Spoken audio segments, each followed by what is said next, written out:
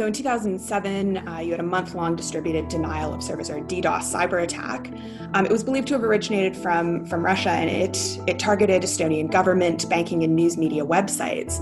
It was believed to be the first ever cyber attack against a state. And while Estonia was already quite technologically advanced at the time, these attacks really represented a massive wake-up call for Estonia, and for states everywhere, really.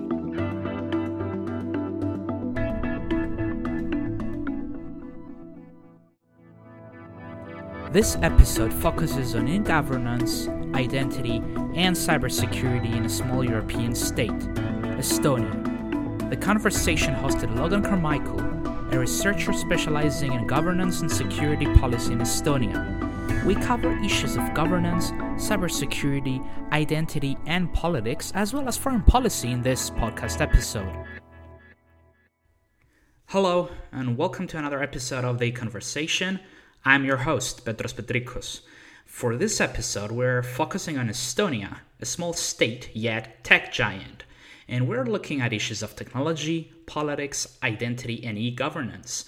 And today I'm happy to have here with us Logan Carmichael, a dear friend and fellow researcher. Hi Logan, welcome to our show. Hi Petros, thank you so much for having me. Thank you. So just to get started, Logan is an Auckland, New Zealand-based researcher with the particular focus on governance and security policy in Estonia. She holds a master's degree in Conflict and Terrorism Studies from the University of Auckland, where she currently works as a professional tutor. In addition to forthcoming scholarly work on Estonia, Logan's recent work includes compiling the security profile of Estonia for the King's College London War Studies simulation on Russian aggression, and she has been a guest lecturing at the University of Auckland on issues related to Eastern Europe. All right, so let's just jump right into it then, but let's also try to break it down a bit, because we're looking at a very at least for me, it's a very fascinating topic. It's also relevant to my own research. We all know, more or less, that Estonia is a small state in the European Union. It joined back in 2004. Now, tell us a bit more about Estonia, Logan, and with particular reference as to how it has successfully become such a pioneer in the field of e-governance and cybersecurity. Sure. So to me, Estonia is such a fascinating place to be studying. It's a really small country of approximately 1.3 million people. So it's actually a population smaller than the city of Auckland, where I live, located on the shores of the Baltic Sea. And there's been all sorts of iterations of deeming it sort of one of the most digitally advanced societies in the world. It's what UNESCO called it. It's been called the most tech-savvy country in the world. And that's because it's an e-governance and a cybersecurity powerhouse. It's really punching far above its weight globally compared with its really small size.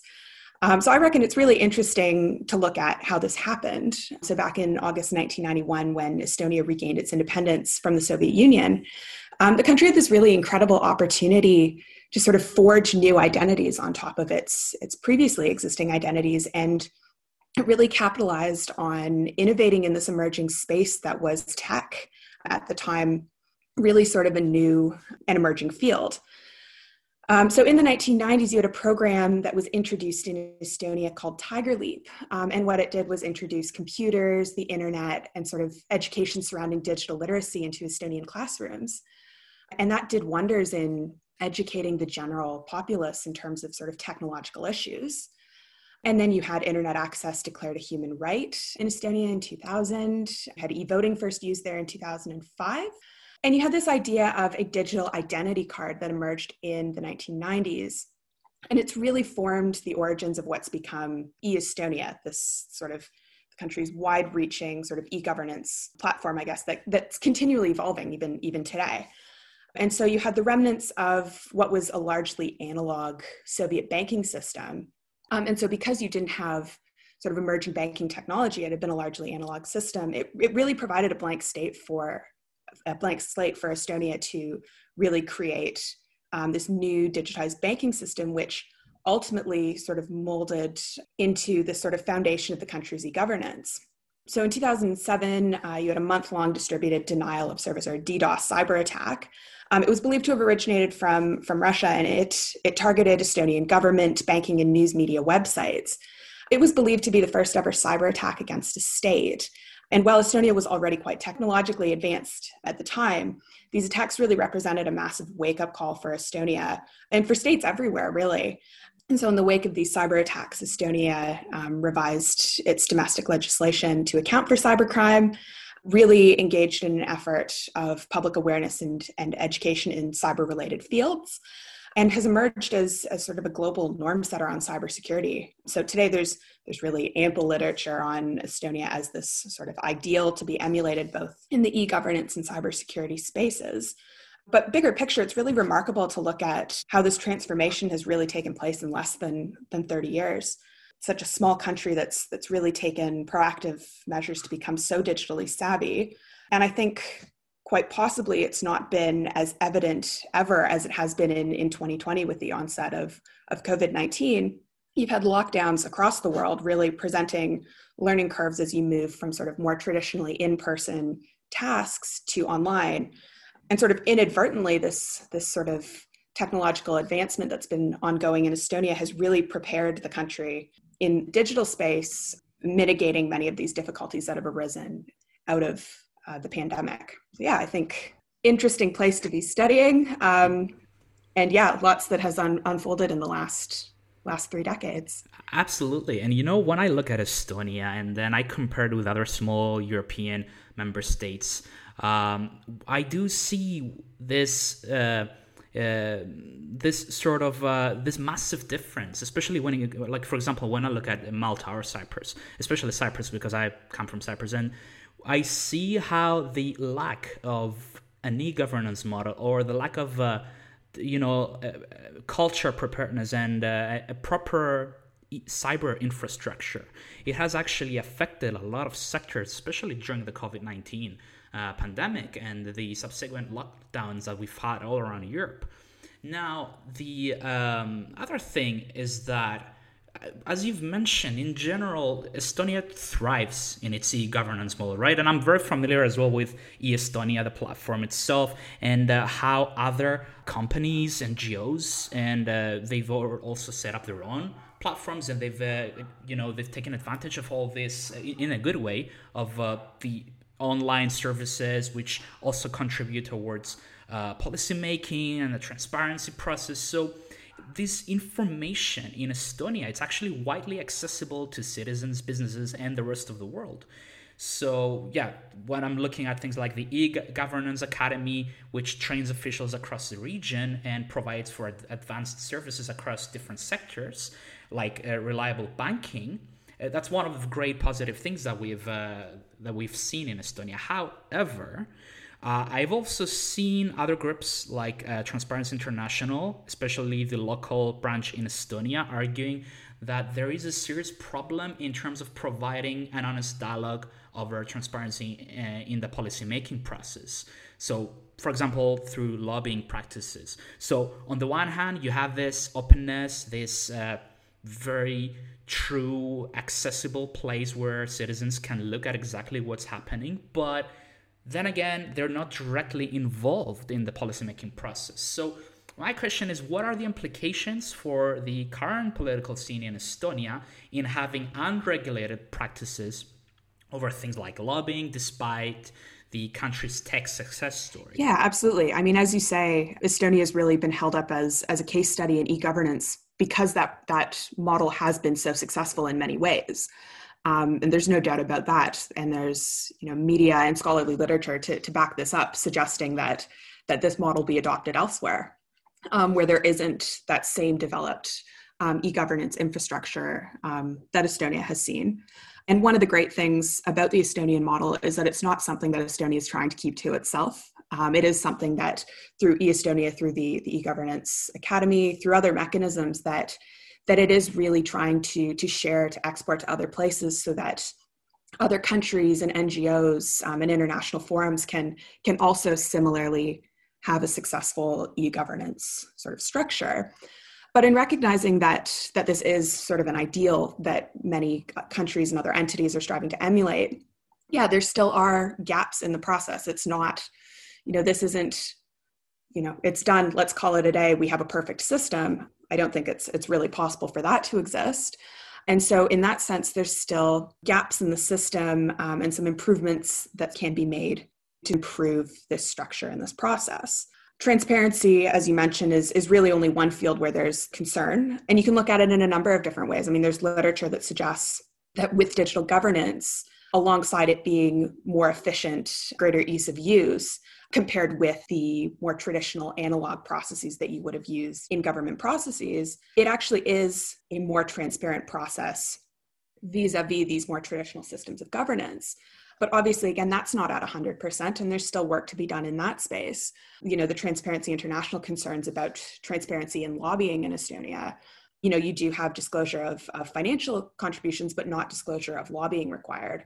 And so for any sort of government change that includes, but is not necessarily limited to e-governance, yeah, that can absolutely have an impact. Looking beyond that in the e-governance space, I mean, there are other challenges that pose potential implications. You do have inconsistencies in the e-governance platforms as it's not completely uniform right across the board. And so you can have discrepancies between the public and private sector, between departments within the government, discrepancies based on regions, given that the municipalities across Estonia, even though it is a small country, that you can see issues arising out of the intricacies of municipalities, of the rural and urban divide, of demographics. And those can cause inconsistencies within the application of e-governance that can have potential implications. So I think there's no real easy answer apart from, you know, you do want to try to increase the communication across these differences within the e-governance processes. You want to streamline processes as best as you can and increase cooperation between departments or between the public and private sector, for an example. And you really want to bridge that gap where the disconnect exists.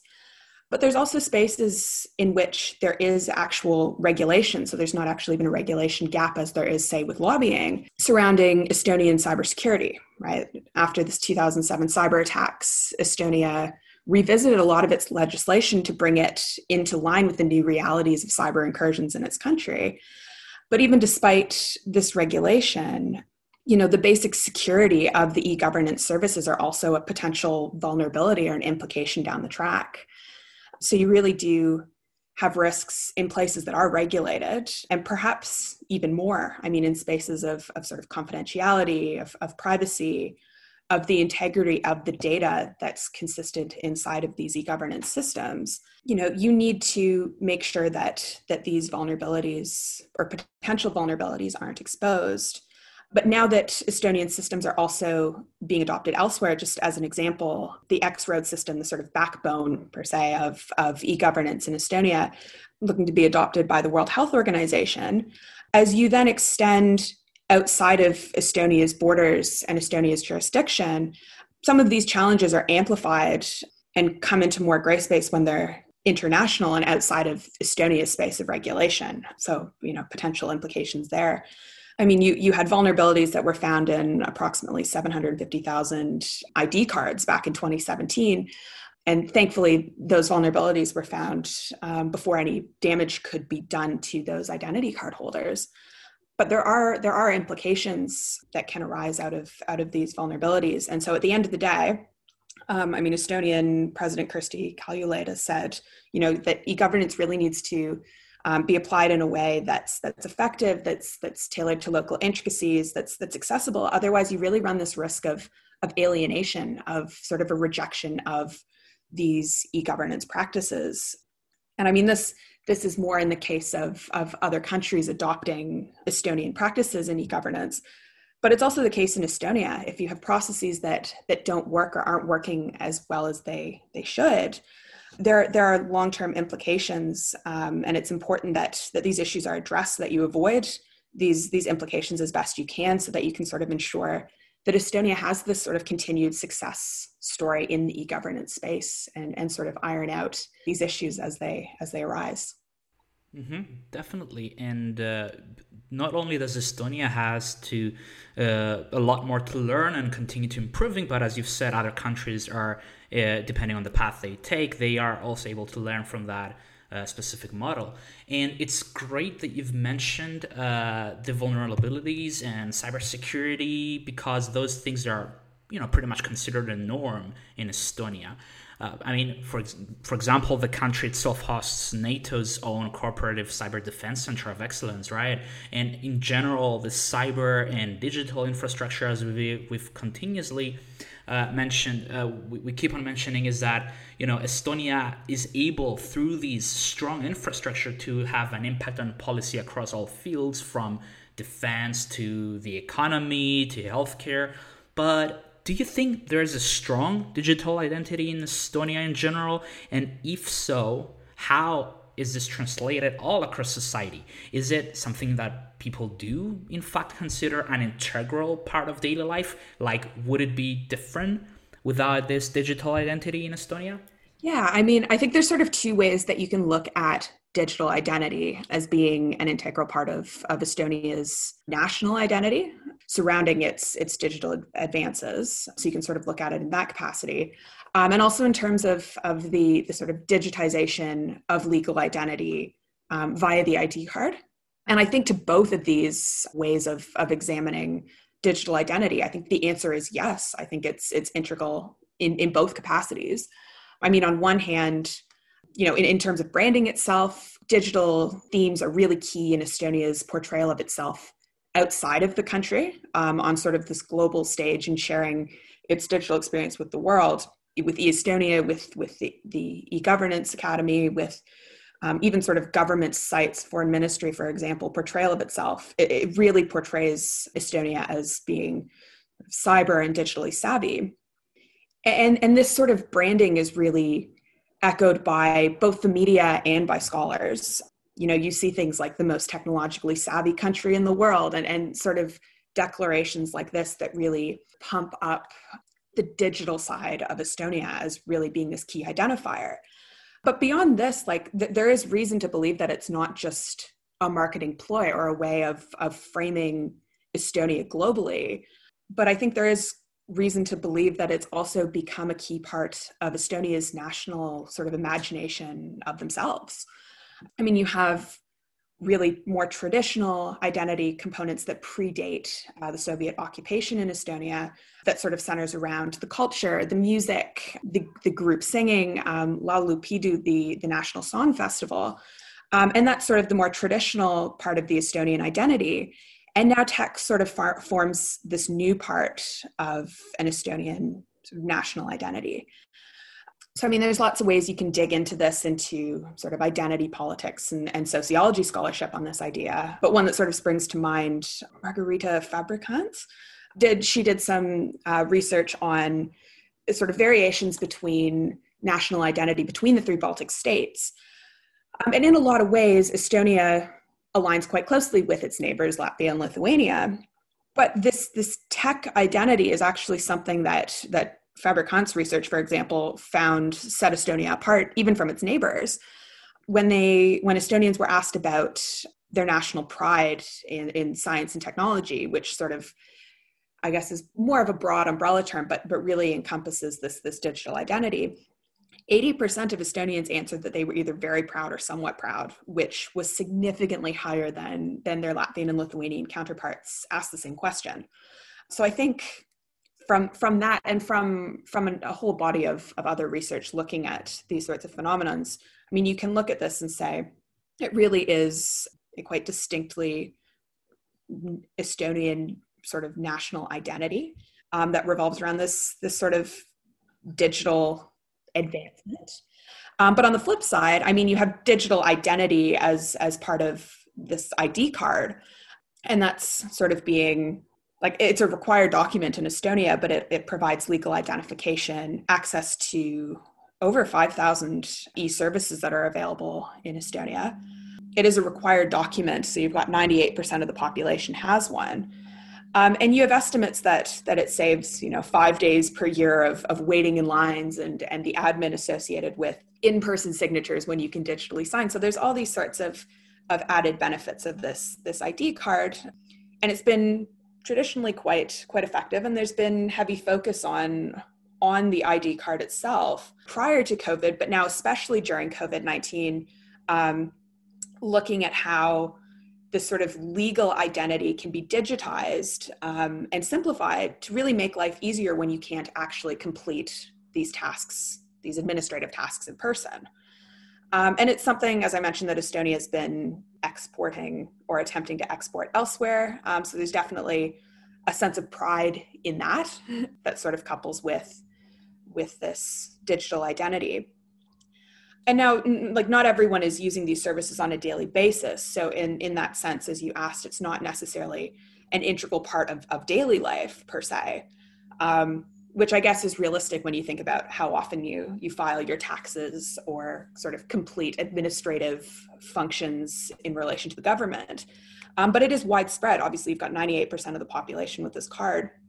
And it is strong. It's a strong system, and perhaps even stronger during COVID, when lockdowns meant that there wasn't even an opportunity at all to complete any of these processes in person.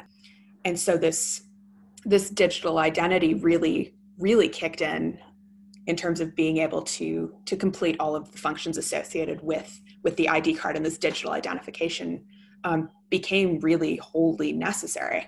Yeah, it is absolutely necessary. And although it's not something that you necessarily have to deal with every single day, it's very important in terms of during, at times when you're facing something like COVID.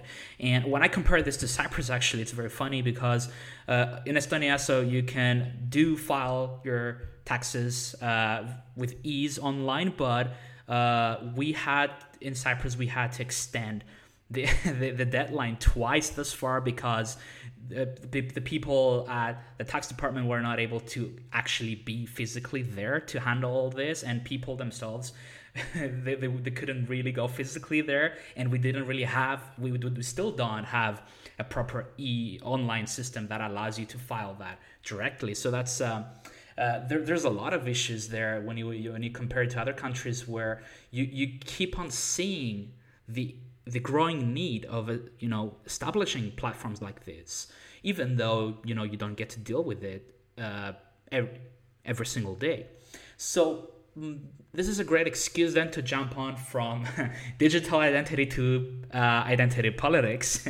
And although in general we have this idea of Estonia being a relatively free and liberal society, its political landscape, it also houses interestingly different elements. We have the Conservative People's Party of Estonia, or EKRA in Estonia now, and which has managed to become a member of a coalition government. It's part of the coalition government now following the 2019 elections, and its popularity has been steadily increasing over the last few years.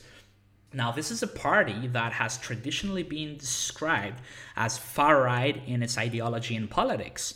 How do we explain this current trend in EKRA gaining so much publicity, and what sort of direction will politics in Estonia take from this point on? Yeah, well, I mean, in terms of far-right and Eurosceptic political parties, which quite typically go quite hand in hand, Estonia has actually been quite behind its neighbors, who mostly had the presence of far-right and Eurosceptic political parties much earlier, both in just their mere existence in their political scenes, but also in their representation in office.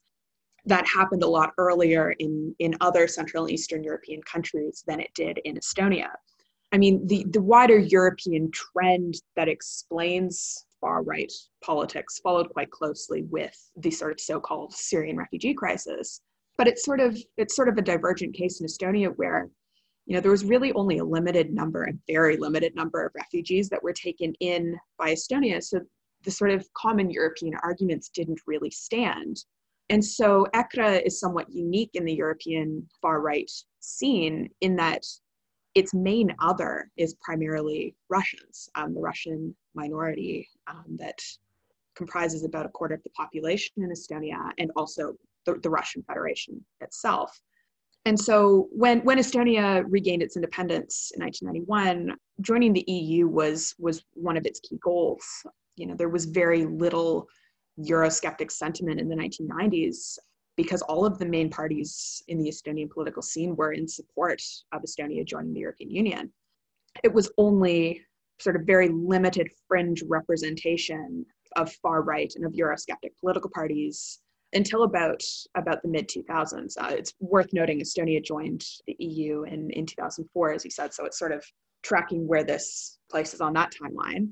But the parties that existed even around the time that Estonia joined the EU, they had really, really limited electoral success, and they often just collapsed on themselves after that lack of electoral success. And so when ECRA was formed in 2012, it really emerged out of the ruins of some of the previously existing, then collapsed far-right parties and Eurosceptic parties. And it was really quite different from anything that came before it in terms of a more complete, sort of more formed political platform that didn't just focus on one or two particular issues, but sort of formed a more complete political manifesto. And what it also had that made it unique was a cult of personality surrounding the Helmas. So Mart and Helma, father and son, who effectively formed the leadership of ECRA. And so both this sort of political platform and cult of personality in large part contributed to a very quick rise of ECRA's formation, to holding seats in parliament, to being part of the government coalition in a period of time that was less than a decade. Now, in terms of why ECRA has gained so much publicity, I mean, particularly outside of Estonia, as well as inside, I mean, it's such a departure from the politics that Estonia has previously known. As you said, a really sort of relatively free and liberal society. And it's the sort of liberal image that Estonia has been fostering since the 1990s, both as part of its efforts to gain membership into the EU and beyond, but also just more broadly. And because of so much of what ECRA does publicly is really radical and sensational. I mean, recently comments about Sanna Marin, the Finnish prime minister, the white supremacy symbol that the Helmas flashed at their swearing-in ceremony. And recently you've had Mart Helma making comments about the LGBTQ plus community. These are really shocking comments, and they're attention grabbing, and they're quite newsworthy. Now, that being said, in the last several months, we have actually seen the support base for ECRA plateau. It was a number that had been sort of steadily increasing over the last several years, but reporting in August noted that number had actually peaked and had stopped increasing. So that's definitely something to note. Now, in light of some of the comments or actions of ECRA members, there have been votes of non-confidence, which have failed because the government coalition of which ECRA is a part, it forms a majority.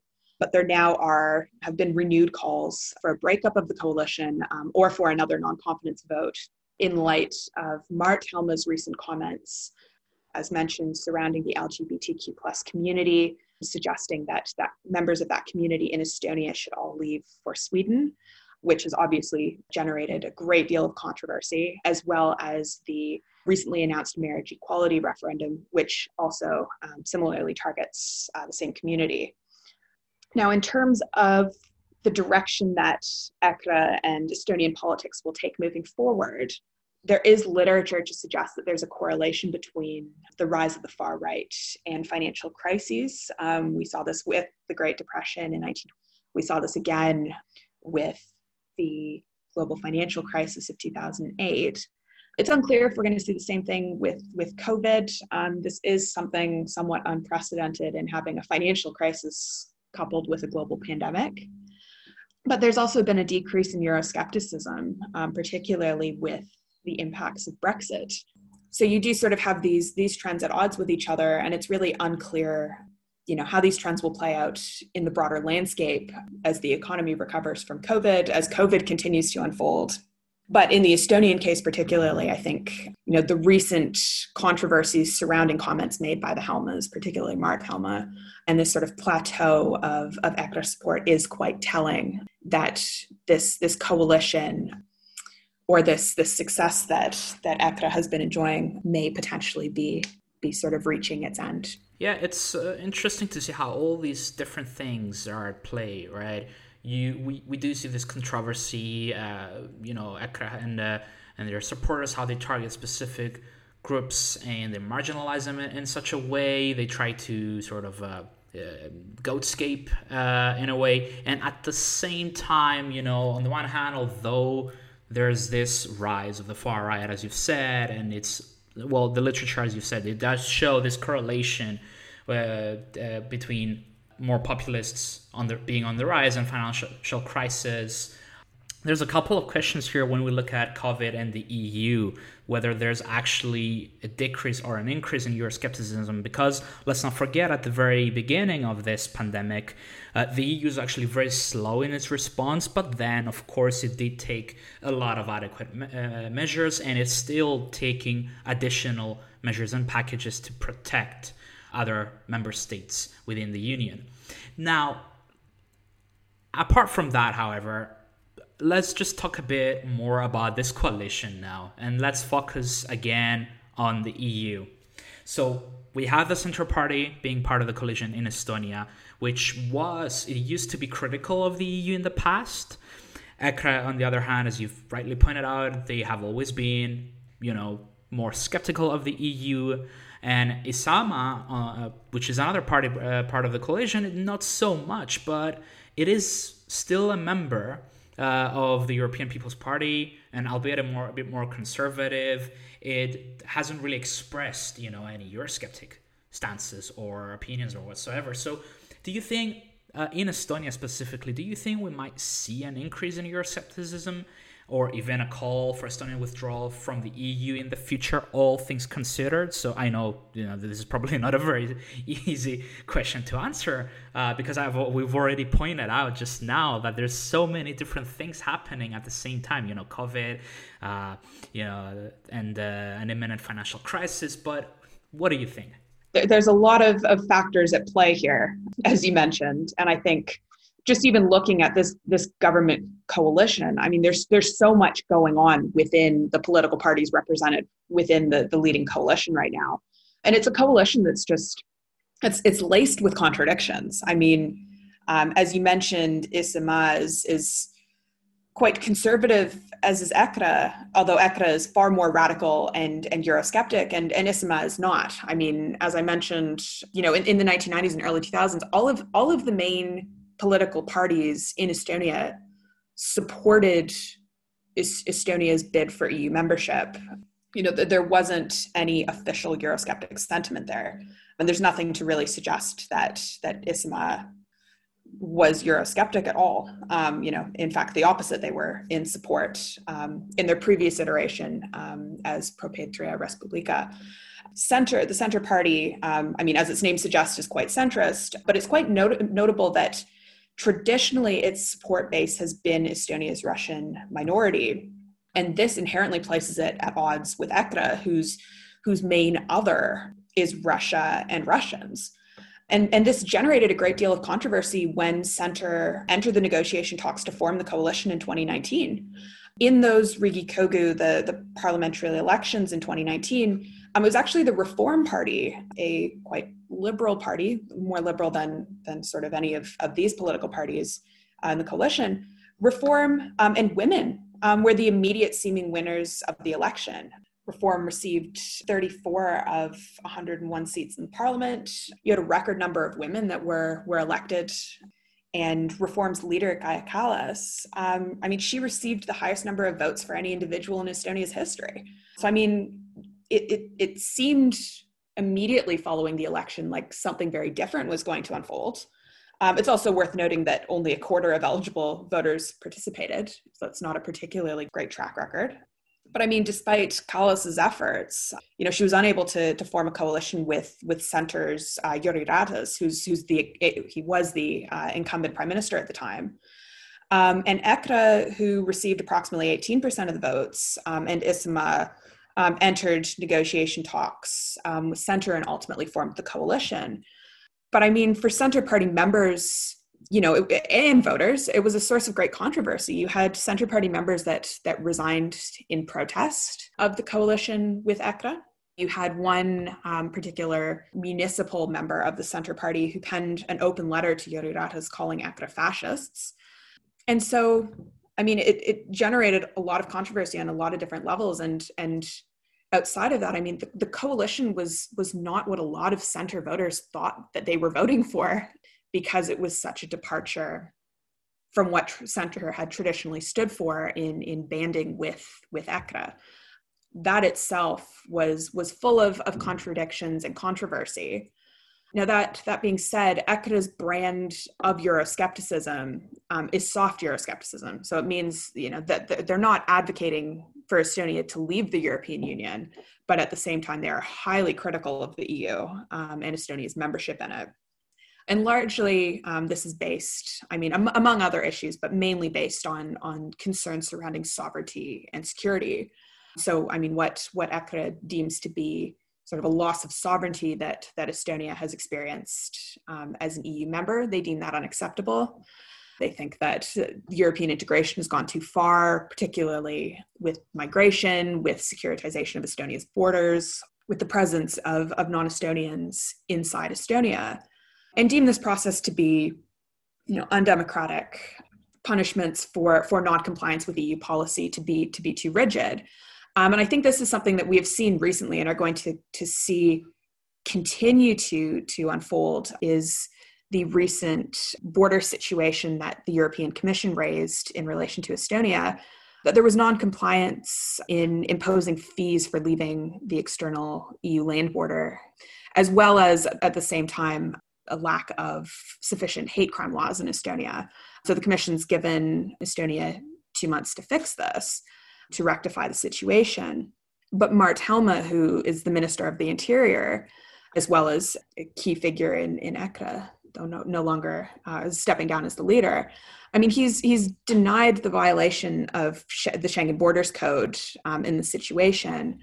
And it looks like this is really going to be a potential manifestation of these ideas that ECRA has around the European Union, that Estonia better serves the interest of Brussels rather than the inverse, that it is, an undemocratic system, that the penalties on this non-compliance are unjust. Now, in their manifesto, ECRA has advocated for the Estonian government to better serve Estonia's interest in Brussels. So quite interesting about this, that has been seen in other Eurosceptic political parties across EU members as well, is that ECRA has procured one of the 7 Estonian seats in the European Parliament. So there is actually an opportunity for ECRA to sort of disrupt from within. But in the bigger picture, no, I don't see a call for Estonian withdrawal from the EU being likely. I actually don't even see a rise in Euroscepticism in Estonia being likely. As it stands, the most recent Eurobarometer surveys show that Estonians are generally pretty happy with EU membership. Their levels of satisfaction with EU membership are generally on par with the EU-wide average. And as I mentioned before, ECRA's support has somewhat plateaued.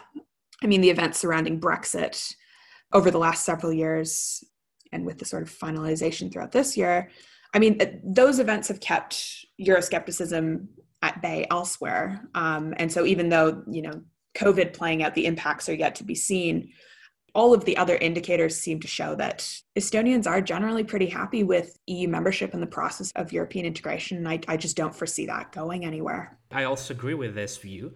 And it's interesting, however, to see the general, regional landscape, and because you've already started touching bases upon the borders and what's happening at the broader region in general. That's probably a big question that I'm about to ask, but what sort of relationship does Estonia have with its neighbors in terms of foreign policy and membership in institutions other than the EU? Yeah, you're right. That is a big one. And I will do my best to answer this one succinctly. Looking immediately regionally, in the Baltic region, relations between Estonia, Latvia, and Lithuania are quite good. Generally, these 3 countries are pretty closely aligned on sort of coordination of foreign policy and cooperation. Yeah, beyond EU membership, all 3 are members of NATO. Involvement in the 3 Seas initiative. These 3 countries formed a Baltic bubble during COVID in and around May when things started to sort of open up again. It was these 3 countries that immediately opened their borders to each other again for travel as reopening sort of took place after that first COVID lockdown. I mean, I think there's also a sort of common understanding of potential Russian aggression in these three states that is, I mean, quite coordinated or quite closely aligned, particularly in the wake of the Russian annexation of Crimea in 2014. I think wariness of sort of Russia's compatriot policy, of Russian diasporas outside of the Russian Federation's borders was quite worrisome for Estonia and Latvia, but as well as Lithuania. And so there were coordinated efforts, particularly through NATO, on exercises to coordinate and protect against potential Russian aggression should that unfold. I mean, relations with Finland across the Baltic Sea between Finland and Estonia are also quite good. I mean, there's this historic closeness between these countries on the sort of shared linguistic cultural grounds as some of the only Finno-Ugric language speaking countries in Europe. And yeah, that relationship is quite politically significant and close and positive. I mean, despite the ECRA attacks on Santa Marin, and there were some sort of tensions, or I guess just maybe disillusionment, I guess you could say, surrounding non-reciprocated access during COVID. You had higher rates of infection in Estonia than in Finland, and so there was quarantine periods required going back into Finland and not into Estonia that I guess sort of led to some disillusionment from some. But I mean, by and large, this relationship is overwhelmingly positive. You've seen more recently the invitation for Finland to join the Estonian X-Road system, that sort of backbone for e-governance. And there's always just sort of continued relations going on here. Now, that being said, turning to the east, relations are much poorer. Talking about the Russian Federation here, I mean, there's an obvious wariness of Russia amongst predominantly ethnic Estonians following the Soviet occupation. I mean, that was an experience that is very traumatic in the memories of most Estonians that lived it. There have been sort of continued post-Soviet tensions with the negotiation of the withdrawal of Soviet troops, which didn't actually happen until 1994. You still had Soviet troops stationed in Estonia. 2007, you had a real deterioration of relations between Estonia and Russia with events surrounding the Bronze Soldier. So it was a Red Army memorial that was to be moved from central Tallinn, Estonia's capital city, to a military cemetery on the outskirts of town. And as a result, you had massive protests in the capital. You had one protester, pro-Russian protester, who was killed in the protests that have been sort of deemed Bronze Knight after the Bronze Soldier. And then you had cyber attacks. You had, as I mentioned, the government, the news media, and the banking sites that went down.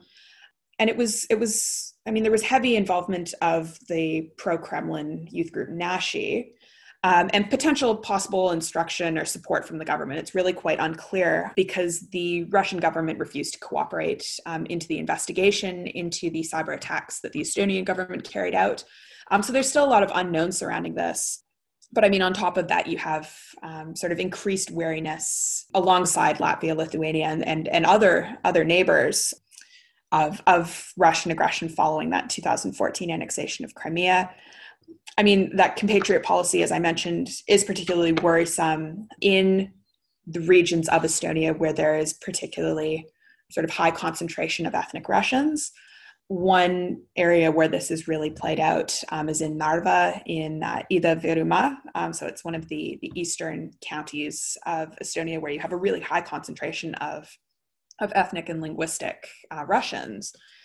This region had an unsuccessful separatist movement in 1993 in the immediate wake of Estonia's restoration of independence.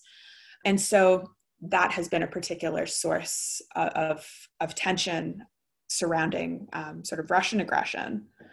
And as a result, you've had a large number of NATO exercises in the wider Baltic region, in the other Baltic states, in Poland. And I guess that's maybe a good segue into membership in institutions. I mean, NATO membership is key. That was what was missing in Ukraine with Crimea and the Donbass region. Article 5 couldn't be triggered with Russian aggression there, but it could on the occasion of Russian aggression in the Baltic states and indeed in Estonia. So I mean that membership is quite critical to Estonia's sort of continued security. I mean, both the EU and NATO membership were quite key for Estonia after its independence was restored. I mean, it's also a member of the OECD, and more recently, President Kristi Kaljulaid's been put up for the role of Secretary General potentially in the OECD. Mm-hmm. I mean, the UN is a big one.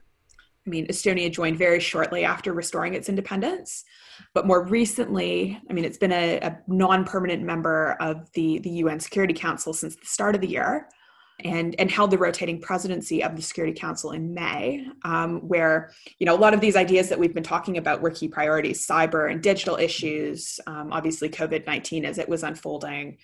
The 75th anniversary of the Second World War coincided with holding this rotating presidency, but also, issues of transparency and respect for international law within the UN. These were sort of key ideas that were priorities for Estonia as they held that rotating presidency. In terms of cybersecurity, I mean, the UN, the open-ended working group, and the group of governmental experts, I mean, those have been significant for the regulation of international regulation of cyberspace, although it hasn't been yet a wholly effective undertaking. That's a membership which is both significant and a place where Estonia sort of, I guess, gets to flex its sort of cyber and digital savvy. I mean, you've got the Global Commission on Security and Cyberspace, which was previously chaired by an Estonian, Marina Kaljurand, who's now a member of European Parliament for the Social Democrats, but was previously Estonia's foreign minister. She was the ambassador to the Russian Federation during the 2007 cyber attacks. So, I mean, there's large sort of representation within sort of institutions where Estonia gets to really particularly show its cyber savvy. But yeah, I mean, Estonia is really, it's a digital powerhouse in its own, but it's, at the end of the day, it's still a small state, and that smallness is really magnified in more traditional forms of aggression on top of cyber incursions. So it's maintaining these relationships with its neighbors as positively as it can, while also reaping the benefits of membership in these international alliances or organizations, because it really is, it's a two-way street. Estonia gains a lot, but it also brings quite a lot to the table within these organizations. Mm-hmm. And this is probably something a bit geeky, but yet funny. Smallness sometimes is what states make of it in more constructivist terms. It's indeed, there is this sort of downside in terms of more traditional concerns when it comes to arsenal, military personnel, and so on, when it comes to defending the country. But at the same time, it is a digital powerhouse, as you said, and it has a lot of things to bring to the table.